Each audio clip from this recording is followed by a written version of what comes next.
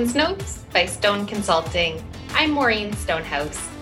On today's episode, I'm talking to Jonathan Banks, Geothermics Research Associate at the University of Alberta. We'll be discussing the geothermal reservoirs in Alberta, with reference to his study, Deep Dive Analysis of the Best Geothermal Reservoir for Commercial Development in Alberta, Final Report.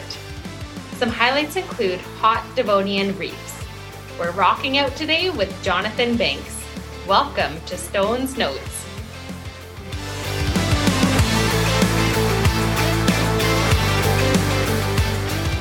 Hi, Jonathan, and welcome to the show. Thank you so much for joining me today.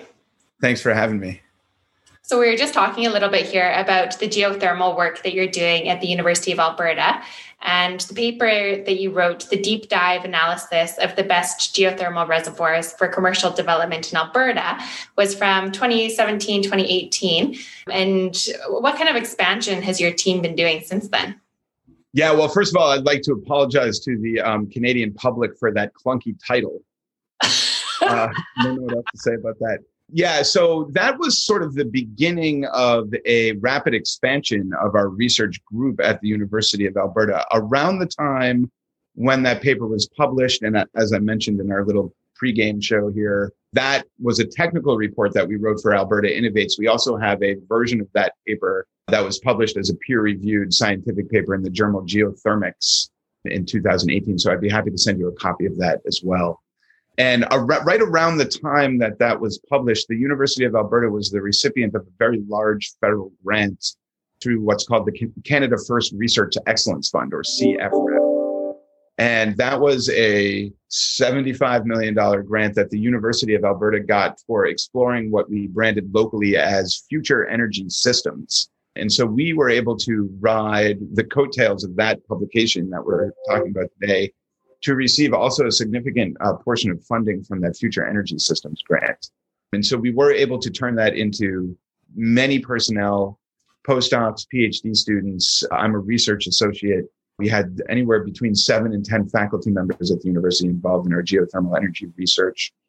Through that group now, the specific projects that I've been involved in through that grant, which have been focused on brownfield development and repurposing existing oil and gas infrastructure in Alberta for geothermal use. That project's actually winding down. So we don't have as many people working in that area of research as we used to, but we still have a lot of people working in higher temperature geothermal resources in British Columbia and more tectonically active areas. And we have people working on the engineering side of geothermal energy development in terms of novel ways to create electricity with lower temperature geothermal resources, or novel ways to use the heat only of geothermal resources without having to convert it to electricity. And we also have a whole group of people that deal with socioeconomic and political issues surrounding transitions to a renewable economy with a focus on geothermal energy. So that's a bit of our research group at the university in a nutshell. It's a big group from the sounds of it. And you kind of started with this and then you expanded and now you're looking at how to do the transition. Is part of why you're focused more on BC because they're further along with their regulations, or is the geology different there? The geology is definitely different there. And from my perspective as a geologist, that's what really makes it different, or makes it interesting as a research topic, I should say. And the differences, of course, don't stop there. BC is far ahead of the game as having geothermal resource legislation on the books. And that's been something that's held up geothermal development in Alberta. British Columbia, on the other hand, has a little bit of a disadvantage in that they do not have the real pressing need for renewable resources that Alberta has, because they're already getting the overwhelming majority of their electricity from hydropower, which I think it's fair to question whether or not hydropower is actually renewable, but it is certainly low carbon. Right, that makes sense. So BC has that advantage. BC is also in a particular situation where they don't really need the excess electricity right now. They need more space to distribute the electricity that they have. So there are a number of very unique challenges from municipality to municipality that make actually geothermal energy research a truly interdisciplinary research topic. So speaking of municipalities, in this study, there were 4 different ones that you looked at, and you looked at the wireline logs and the core in those. So which districts did you study and how did you pick those as the ones to focus on? Yeah, so I mentioned before that this particular research project was the start of a big explosion of geothermal research at the university. This study was also built on a lot of research that came before us at the University of Alberta. Specifically, I'd like to call out the research of Jacek Majorowicz, who's an elderly researcher who researched the heat flow within the Western Canadian Sedimentary Basin for decades. And when I say heat flow, I mean how much heat there is and how it moves within the basin. And the basin, of course, is the geologic resource that all of our hydrocarbons in Alberta are produced out of. And this is a somewhat of a unique geothermal setting. Dr. Majorowicz started studying this as a geophysicist, just studying heat flow in the upper crust.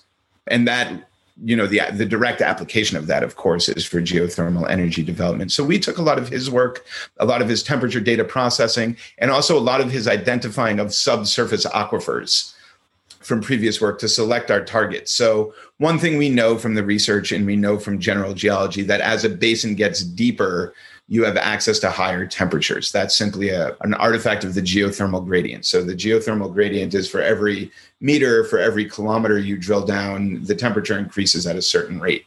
Mm-hmm. The continental average is about 30 degrees per kilometer. And so we want to start looking in the deepest parts of the basin. That's where we're going to find the highest temperatures. And then on top of that, we overlaid what are the known aquifers there, because in a geothermal resource, you need two things. You need the heat, but you also need a fluid to bring that heat to the surface, and that's typically water. And so we look for maps where high temperature gradients overlay known aquifers, and then from there, we added the third dimension where, well, who's going to use this, right? We don't need to produce geothermal power for the bison. And so then we started drawing circles around municipalities where that temperature and those aquifers overlapped. Yeah, I was really focused on powering the town and whether or not that was feasible, which was neat because then as soon as you know if the geothermal capacity is in the ground, it's a matter of, can you commercialize it? Can you get it out? Can you use it to power the town? And we can go through what your results were on that. But speaking of the temperatures and looking at the deep ones, you looked for temperatures of greater than 100 degrees Celsius, deeper than 1,500 meters. So how did you find these water temperatures of the aquifers? Yeah, so when wells are drilled, there's always a thermometer that's sent down the hole with the drill rig. And so those temperatures are not accurate because the drilling mud and the drilling fluids artificially cool down the formation in the vicinity of where the drilling is happening. But if you have subsequent temperature measurements where you have a drill log that has a temperature measurement in the time since circulation on it, if you have more than 3 of those data points, you can fit them to a curve that will what's called correct the bottom hole temperature. So many of those temperatures are what are known as corrected bottom hole temperatures. And we use a method called the Horner method in case there are any hydrogeology geeks out there. And this is, not 100% accurate, but it is the industry standard of accuracy. So it's reasonably accurate. In certain cases, we have what's called the drill stem test. And that is after the fact. So long after a well has been drilled and is in production, somebody might need to send some tools down hole to do some logging, to do some repairs, to seam something up, add a packer, perforate a zone, something like that. And again, there will be a thermometer attached to that drill string as it goes down. And those temperatures are deemed pretty much accurate because there hasn't been anything in the area to disturb the in situ temperature field. And so there are a combination of the corrected bottom hole temperatures, and I'd say maybe a third of them are drill stem tests. So really, it'd be a great data coverage from all the wells that exist in these areas. Extraordinary. And that is a principal, I think, strategic advantage that Alberta has over the entire world in terms of developing low temperature geothermal resources, is that we have billions of dollars of infrastructure in the ground that, people have talked a lot about repurposing this infrastructure for geothermal production. And I think the case for that is widely overstated. But the value of having those wells in the ground and having relatively easy access to that data compared to a completely, opaque jurisdiction like Saudi Arabia or, you name it. That is a large price tag of value, competitive advantage that Alberta has. So using all this oil and gas data and a commercial license for GeoScout, we've been able to get a very good picture of the geothermal setting of the Western Canadian Sedimentary Basin over the last 20 to 30 years, I'd say. Yeah, and you called it a low temperature geothermal setting. What would be considered like a high temperature geothermal? Like low temperature is 100 Celsius, I'm guessing, from what you looked at here. What's considered high? Yeah, well, we picked 100 degrees Celsius. That's sort of like the bottom end that you can use what's called binary cycle geothermal engine. So when you have lower temperature fluids and you want to boil water to run a turbine, there's a limited temperature gradient there. And so typically people will use a fluid that evaporates at a lower temperature, an alcohol, an organic solvent, or refrigerant, something that boils at 60 degrees or 70 degrees Celsius rather than 100 degrees Celsius. Mm-hmm. And so, but even to boil a fluid at that temperature, you need something that's still pretty hot, 100 degrees, 120 degrees even. And that is a whole realm of geothermal technology called organic Rankine cycles or binary cycle technology. Really higher temperature geothermal resources, the type you'd see in California or in Iceland or in southern Italy, New Zealand, Indonesia, the Philippines, places like this where there are volcanoes and whatnot. They just use a flash steam turbine. They're using a regular water cycle turbine. And so we don't have temperatures hot enough to do that in Alberta. So we look at other technology. The temperature, then, it sounds like it's more related to the technology that you're using, whether it's boiling water or a turbine, and that's where you get the cutoffs from? Well, boiling water turns a turbine also in a nuclear plant or a coal plant. They're just boiling lots of water to turn a turbine. It's a question of how much vapor phase can you develop, because it's the expansion of the fluid from a liquid phase to a vapor phase that turns the blades of the turbine, which subsequently produces the electricity. So we want to maximize the amount of vapor we can produce with the resource. And one of the main points of research, and I think one of the main things that will move these lower temperature resources into real commercial prosperity, is the ability to produce electricity with lower and lower temperature inputs. And then it's not only a matter of technology, then you also start to bump into real thermodynamic limitations. Very interesting. Yeah. So in order to find these hotter waters, you found potential in 22 pools in the Devonian reefs. And I'm sure that number's gone way up over the years. But some of the formations of interest you identified were the Leduc, the Swan Hills, the Gilwood, and the Granite Wash. What was unique about these formations that made them prospective? So again, we looked for the hottest ones we could find. And so we wanted to go to the deepest parts of the basin. And so the Western Canadian Sedimentary Basin is Paleozoic strata overlying a Precambrian basin, a very very old Precambrian basement, the Canadian Shield. And so in many parts of the basin, the Devonian is the lowest strata that rests on top of the Canadian Shield. The Canadian Shield is not a great geothermal resource in and of itself, because you can ask, why not just drill deeper and deeper and deeper into the shield? The shield is so old that its radiogenic properties have largely decayed. So once you get into the shield, the geothermal gradient drops off quite dramatically. Another issue is that we don't know how much water is in the Canadian Shield, and drilling through crystalline rocks as opposed to sedimentary rocks is a large added expense. So we stop at the bottom of the basin. In many places, the bottom of the basin is the Devonian.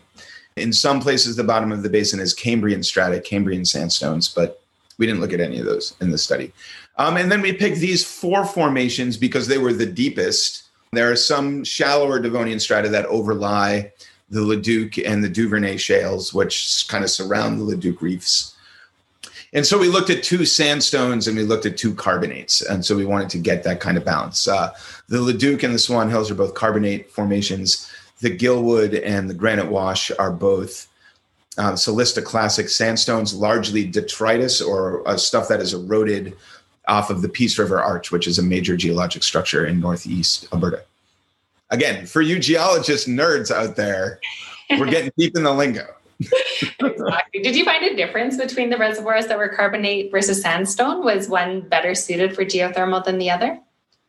Generally speaking, the carbonates are more promising, and that largely has to do with the thickness of the deposits. So the sandstone deposits often form these thin lenses and channels. And so in order to get the flow rates that we want, we really want a large producing zone.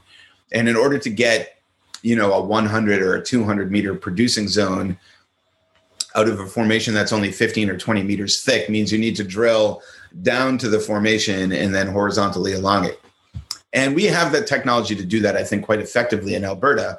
But again, that's an expense. Whereas some of these reefs, especially the pinnacle reefs of the Swan Hills and the Leduc, there can be 200 meters or more of a fairly porous formation of that. And if you don't believe me, you can just go out to Grassy Lakes and see for yourself how porous the exposed Leduc formation is there. Yeah, that's a great hike. That's a good point too, that the vertical wells would be lower cost. And that's already one of the challenges that geothermal faces, is getting the cost low enough. So that's one way to do it. Just start with the thicker reservoir. Seems quite like a great way to do it, right? Yeah, our strategy has generally been, let's do the easiest stuff first. And understand that there's probably not any really easy stuff out there. Some of the maps you had, I really liked because you clipped them to the reefs. So the Leduc was clipped to all those, probably the Sherwin edges or Geoscout edges of where the reef subcropped. So you could kind of see no, don't go look in the Ireton Shale surrounding it. The water's not going to be flowing as freely. It's a shale. Yeah. So that was a good way of looking at it. And then one of the maps that you had in there as well, you had some standard ones like depth and then isopath, the bottom hole temperatures, porosity. You had a new one to me, the potentiometric surfaces, and I probably said that wrong. What exactly are those? Yeah, that's the potentiometric surface. Potentiometric. And I do have to say that in that particular report, that is mislabeled. That is not what is shown there. What's shown there is the depth from the ground surface to the top of the water column in the well, and that is technically not necessarily the potentiometric surface. Be that as it may, the potentiometric surface is the height that a water will rise in an unconfined well. And so you drill a well, there's a perforated section, water will percolate into that well, and it'll fill up that well to a height commensurate with the pressure in the reservoir. This is a very important metric in developing a geothermal system, because if it's not an artesian situation where under its own pressure the water is coming all the way up to the ground surface, you need to pump the water. And that's what's called a parasitic load. Subsequent to this paper, we published a paper on calculating parasitic loads in geothermal systems using a gas field in British Columbia as a case study. And so a parasitic load is you build a power plant. It's got a nameplate capacity. This power plant can generate, let's make up a number, 5 megawatts of geothermal power. But if it's got a 20% parasitic load, then, you're only going to get 4 megawatts of power into the grid. And then the main contributor to a parasitic load is the pumping power required to circulate the fluid. So that graph, which we labeled the potentiometric surface, which is actually the depth from the ground surface to the water column, is a proxy for understanding how much pumping power you might need in this area. And we saw areas where reservoirs are pressure depleted, under pressured, and we would need quite a lot of pumping power to move fluid. But we also did find areas where the reservoirs were overpressured. And if you were to drill a well, there'd be a water spout 150 meters in the air. So overpressured would almost be a better target than underpressured. You'd need less to get it up. One would think so, but you also have to remember that in these basin-hosted systems, as opposed to a real geothermal hotspot like in Iceland I mentioned, where there's just an endless supply of hot groundwater, you need to put the fluid back in the reservoir. Mm-hmm. And so while it might seem nice from a producing perspective to have this big spurt of water, to push it back down into the reservoir then becomes a problematic. And that's where induced seismicity tends to happen. Induced seismicity are human-made earthquakes. And in the geothermal world, globally, this has been a big problem. Albertans are not as allergic to induced seismicity as many other people in the world.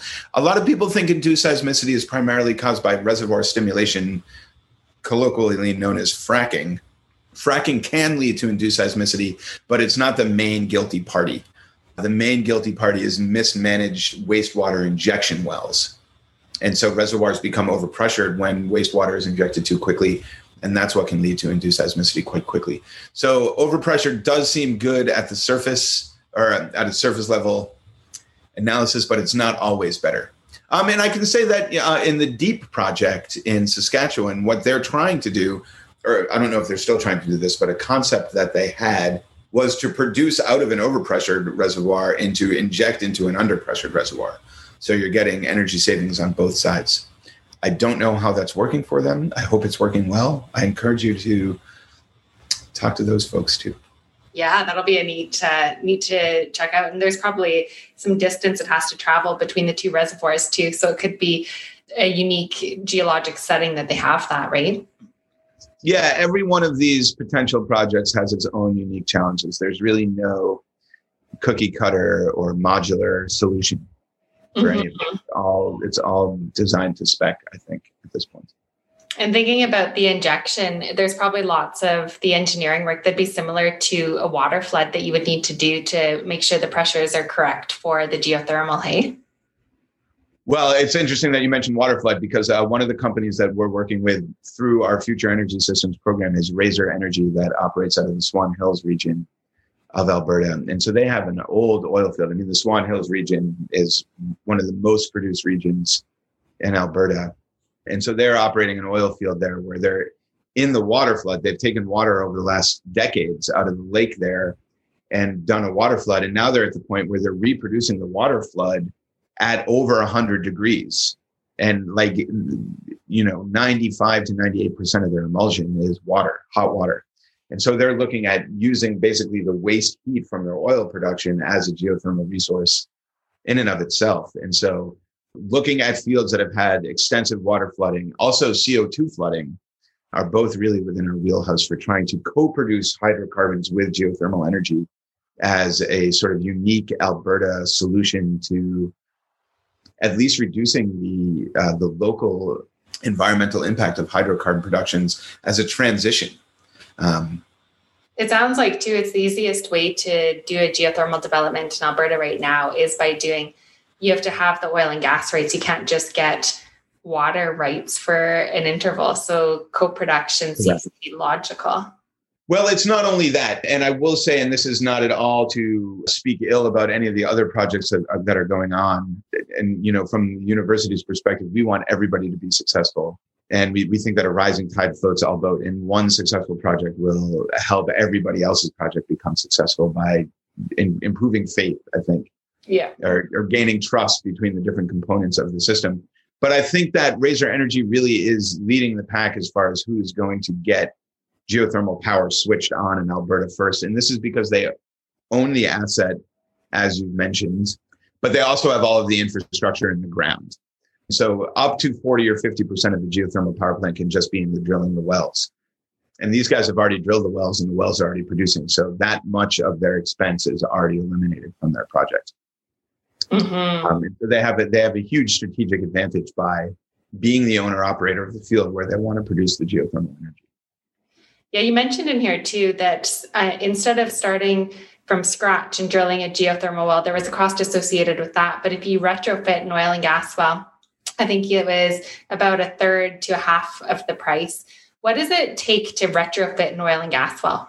Yeah, so that was a little bit of a different scenario. And I'm really happy that you picked up on that, a sign that you actually read the paper in quite some detail. Yeah, so we looked at retrofitting a single well as what's called a single seal deep borehole heat exchanger. So we would go take a suspended oil and gas well.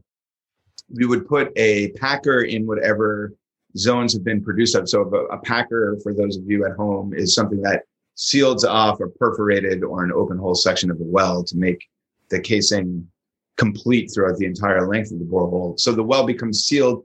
Then we install a coiled tube in it where we pump down a fluid from the surface. And then the natural geothermal gradient heats up the fluid in that, either a coiled tubing, or we also looked at tube and annulus designs. And these are papers that we've also published subsequent to this. This is not a way to produce geothermal electricity. This is a way to produce lower temperature heat for things like agriculture, snow melting. We looked at we worked with a guy in Is it Yellowhead County? No. What's the county between Yellowhead and Edmonton? Parkland County? Parkland County. Yeah. Who runs a 5,000 hectare cattle ranch. His biggest challenge was getting liquid water to the cows in the wintertime. And he could put an economic value on every degree we were able to make the water warmer. So he had a system that could get them 4 degrees Celsius water in the winter over these 5,000 hectares. But the cows need to heat that water up to their body temperature before they can use it. And that's burning calories. And those calories are costing him feed. And sometimes the cows can't make it and they die from the cold. I mean, it's minus 35 degrees out there for weeks on end. And cows are mammals. They don't like that. And so we looked at using these single sealed boreholes to heat up his cattle water from 4 degrees Celsius to 15 degrees Celsius. And what we found was in today's economy, or the economy in 2016, let's say, and I think gas has actually rebounded quite a bit, so it's probably comparable. What we found was that the cost of retrofitting that well and using that heat over a 30-year basis, the economic performance of that far exceeds the economic performance of buying gas to heat that water up, given the volatility of the gas markets and where it's expected to be in 30 years. And we looked at that first and foremost in the context of operating a tomato greenhouse as a case study, that it would be cheaper to run the tomato greenhouse off of these single sealed heat exchangers than it would be off of building a gas turbine. The caveat to that is you need to have your greenhouse near where someone's got a well that they want to use for this purpose. I saw your diagrams of the how you would run the geothermal heat underneath the greenhouse in there. And is that something people are actively doing right now? Oh, yeah, 100%. I mean, that is not at all a technological innovation. In the Netherlands, for example, have you ever been to the Netherlands? Yes, I've been to all the tulip fields and the windmills. Yeah. And yeah, it's very pretty. Let's just call the Netherlands not a tropical paradise. Mm-hmm. But they grow coconuts, mangoes, avocados, you name it, inside all year round using geothermal resources. And this is something that's actually spreading quite wide all over Europe. In Colorado, I know of a place where they're raising alligators, Florida's finest, where they're raising alligators in the shadows of the Rocky Mountains using a geothermal resource to keep the alligator ponds warm. In Iceland's largest export are hothouse cucumbers, peppers, and tomatoes. And they supply large portions of Europe with that stuff on a daily basis. So geothermal fueled agriculture is a winner all around the world. The economics of it are understood. The difficulty is, of course, getting food to market. But in Alberta and looking further to the north, this has, I think, a potential to become a major winner. In that, we've discussed one of the outcomes that we found in the study in question today was that there's enough geothermal power in Alberta to replace a sizable chunk of the coal that we burn for electricity. We could take whole municipalities off the grid entirely, heat and electricity using geothermal resources. And why aren't we doing that? Isn't that such a great idea? And it is a great idea, but that heat and power will not replace the tens of billions of dollars, if not hundreds of billions of dollars, that the hydrocarbon sector brings into the province. And that affects real people, that affects real people's livelihoods. And that affects the economy of Alberta on a macro scale. And so what can we do to replace that income is the question in Alberta. We know that we cannot rely on hydrocarbons forever. The people who are controlling the hydrocarbon production certainly know that, even if the government might not want to wake up to it as quickly as others. And so what type of revenue stream can we use to replace that? And I think that we need to take a much more serious look at agriculture. If you go to Boston Pizza on White Avenue in Edmonton and buy a garden salad, that costs, X amount of Canadian dollars. If you go to Whitehorse and go to the same pizza chain and buy the same salad, it costs twice as much. And that has to do with the cost of transporting food to the north. And so I'm talking about things that have real impact on real people in Canada, but also have serious economics associated with it. If Iceland can be, I'll also tell you, Europe gets a large portion of its flowers on a daily basis from Central Africa, These are some of the things you don't really think about. Where do the flowers come from? Where do the cucumbers come from? How do you do it more locally, right? And it sounds like geothermal is one of those technologies that if it was desired, people could start doing that. Well, people need to, a lot of times the pushback we always get on this is it's not economical, and I'm not an economist. I'm not a very politically active person. So I'm not, plugging a part of any spectrum like this. But I will say that what we decide is economical is purely a social construct.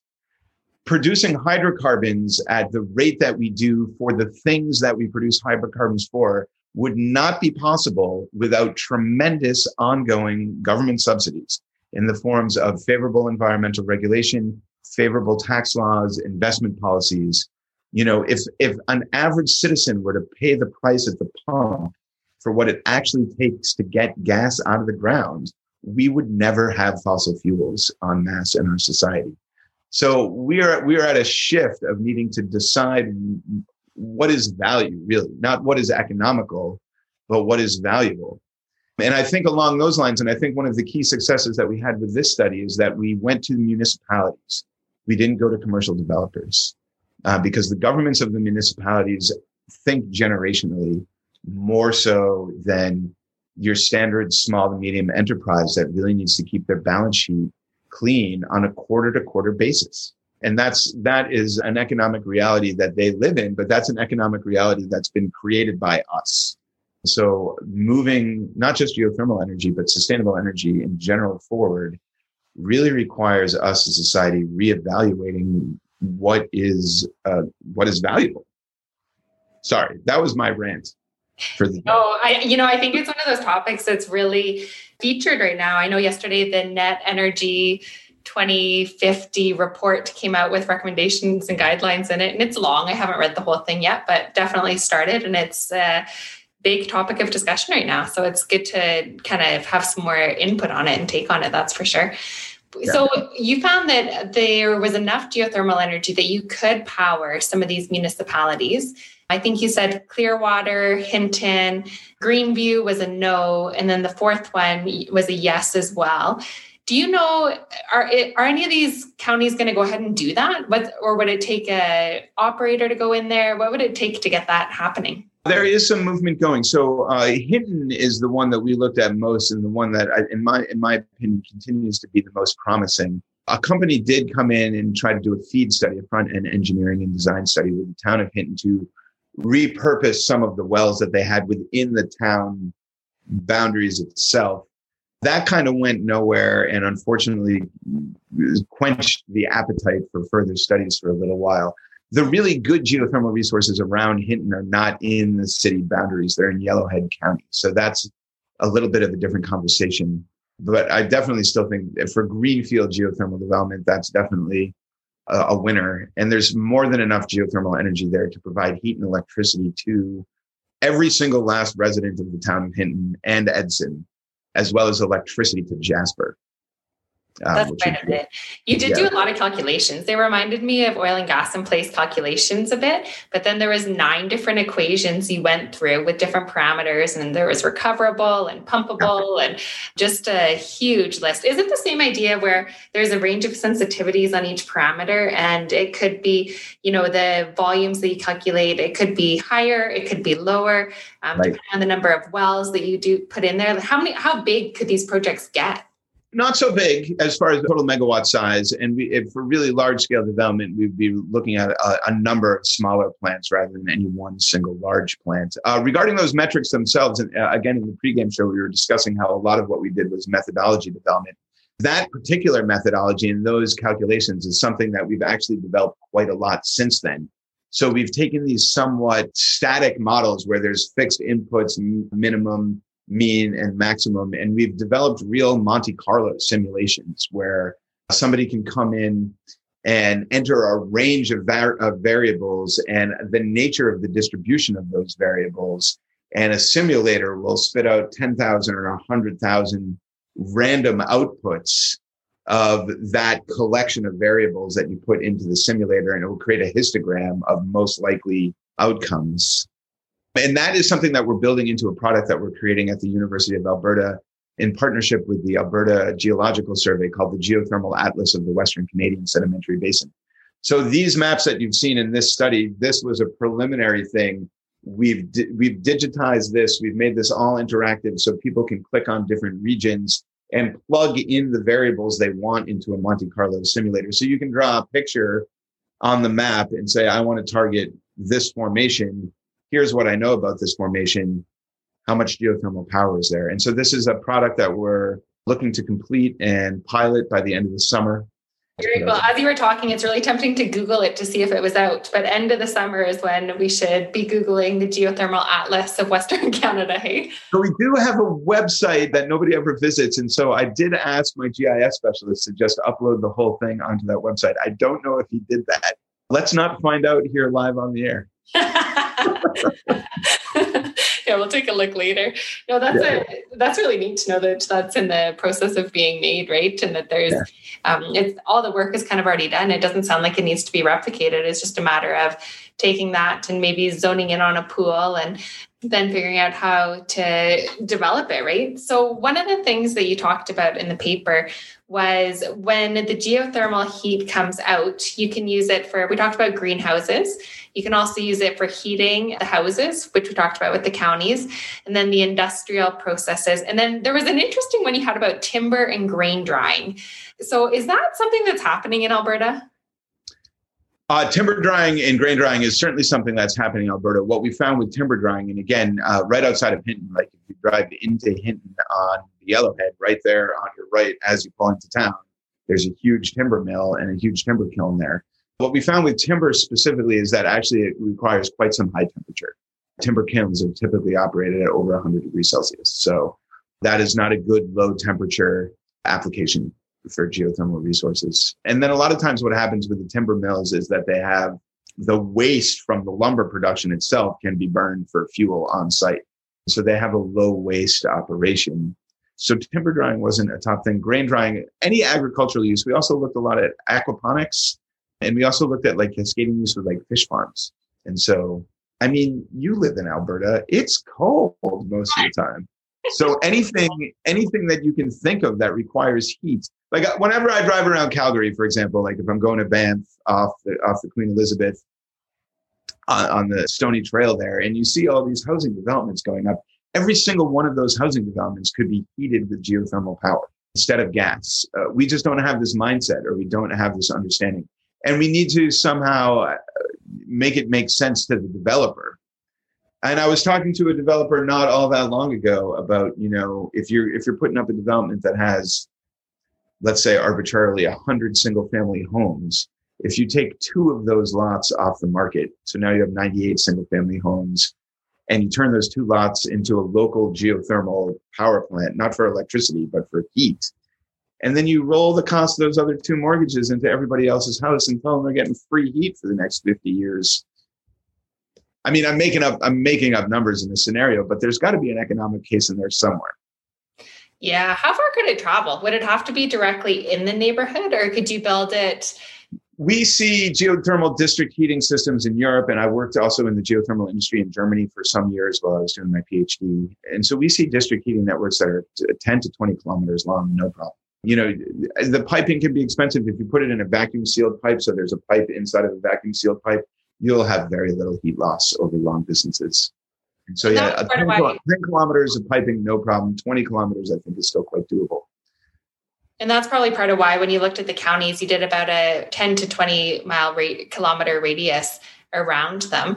So that was part of it. The other part of that is, you know, how far do we want to run a high tension wire? So if we are producing electricity, especially transmission grade electricity, so a megawatt or more or something, I don't even know what the transmission grade electricity line is in Alberta anymore. You know, that can be $1 million per kilometer. So we don't want to go too far away from where it needs to get to, or too far away from where the line, the nearest connection is. Do you see this as being anything that could be exported in the future, or it's going to be very localized? Well, the heat cannot be exported. The heat has to be used locally. And I think the biggest economic upside and one of the biggest environmental upsides for Alberta and Western and Northern Canada is finding creative ways to use that heat. We did a study alongside with this study, which got published as a master's thesis, that did what's called an exergy analysis between using a certain amount of geothermal heat as electricity and using it as heat. And we compared So exergy is usable energy. It's energy minus entropy losses in whatever system that you have. And we compared the environmental and the economic performance of using a given amount, a given amount of joules at a given temperature as electricity versus heat. And we found that both the economic and the environmental value of the heat was 10 times or more greater than the value of the electricity. For sure, you can sell electricity produced in Canada to Florida, or Mexico, or, I think the grid even goes down to Central America now. But what you can really export, and I think what another huge economic upside for Alberta is as far as gross revenue for the province, is export technology and export know-how. And that's another real area. And I think that's why the Alberta government has been interested in this for so long. They do see potentially a limited application directly in Alberta, but a huge opportunity for export technology and know-how. Yeah. You started talking there a bit about the environmental impact that you see with geothermal. How does that compare to other energy developments? So practically all of the greenhouse gas emissions and environmental damage associated with the geothermal power plant is in the construction of the plant. So land needs to be cleared. There's drilling. Drilling creates noise pollution. We had some issues. We did some geothermal test well drilling up in the middle of the Yukon, up by Ross River, for the Ross River First Nation, Dene Nation. Should correct myself there. They're a Dena Nation, not a Dene Nation. Yeah, I've learned so much doing this job. And so with the blessing and with the full involvement of the Yukon Geological Survey and the tribal elders there, we tried to drill 2 test wells, but we had to abandon one of them because many of the people in the community thought that the noise produced by the drill rig was going to have lasting damage on the elk migration routes. So these are things that people in Canada definitely need to be sensitive to, right? Because that's not actually our land, that's their land. Is the noise from a drilling rig that you would do a geothermal well any different than an oil and gas well? No, and it's really interesting because we tried to have these conversations with these people who are raising these complaints. And of course, from a scientific perspective, there's an equation that will tell you how fast the noise from a drill rig dissipates. And this is an exponential decay. It's a squared function, right? They don't care. They are not scientists. They have other forms of knowing, right? And, they told me straight up that they had a vision. A tribal elder had a vision back in the 1950s that there was going to be a geothermal power plant in that valley. And that's their form of knowing, and so they wanted us to come in and confirm that vision using science, not to, hegemonize their knowledge system. And I think scientific researchers would be wise to be sensitive to Indigenous cultural knowledge. Definitely. I've been working with an Indigenous group a lot lately, and I have learned a lot from that experience, which is, you do need to take the landholders into consideration and what their wants and needs are and really work with them. And there's often large communities, like tons of people to talk to. You can't just talk to one person and call it good. No. And we saw this in Ross River. We've also seen this with some of our involvement with the Alexis and Nakota First Nation in Alberta, who've just been wonderful people to work with across the board. But back to the original question. So there's the pollution involved with the construction of the plant. So there's fossil fuels involved with drilling and, generators and all that stuff. Once the plant is up and running, there may be some gas emissions. Typically, we find a lot of nitrogen gas in these systems, which is harmless. There is some CO2 sometimes. On rare occasions, we will find sulfur dioxides, sour gas, or nitrogen oxides, which can be harmful. But they're not in large concentrations. It's not something that you would need to wear a gas mask around a geothermal well or anything like that. We did have an incident with the geothermal plant that I was working at in Germany, where the plant itself was producing so much mineral scaling. We were producing highly saline water. And when it cooled down, it would precipitate a lot of oversaturated minerals. And one of the main minerals, and we see this in a lot of oil fields, is barite, barium sulfate. Barium sulfate is a useful industrial mineral. It's used in cosmetics. It's used in paint thinner. It's used in drywall. It's an additive in gasolines. And so we thought, and we were producing barite like the bejesus, like buckets of barite, 55-gallon drums full of barite. And we thought, well, can we sell this for added economic benefit? But what we found was that when the barite crystallized out of the water, it incorporated all of the radium that was in the water into it. And so it became radioactive. And once a week, the German Nuclear Protection Agency had to come out with their funky Ghostbuster Geiger counters and, make sure. So there is some environmental risk there. But then the real biggest environmental risk is ongoing noise pollution. The pumps can be loud, but this can be engineered around. For example, in Germany, in the suburb of Munich, there's a geothermal power plant right across the street from a shopping mall. And you would never know it's there because they've insulated it so well.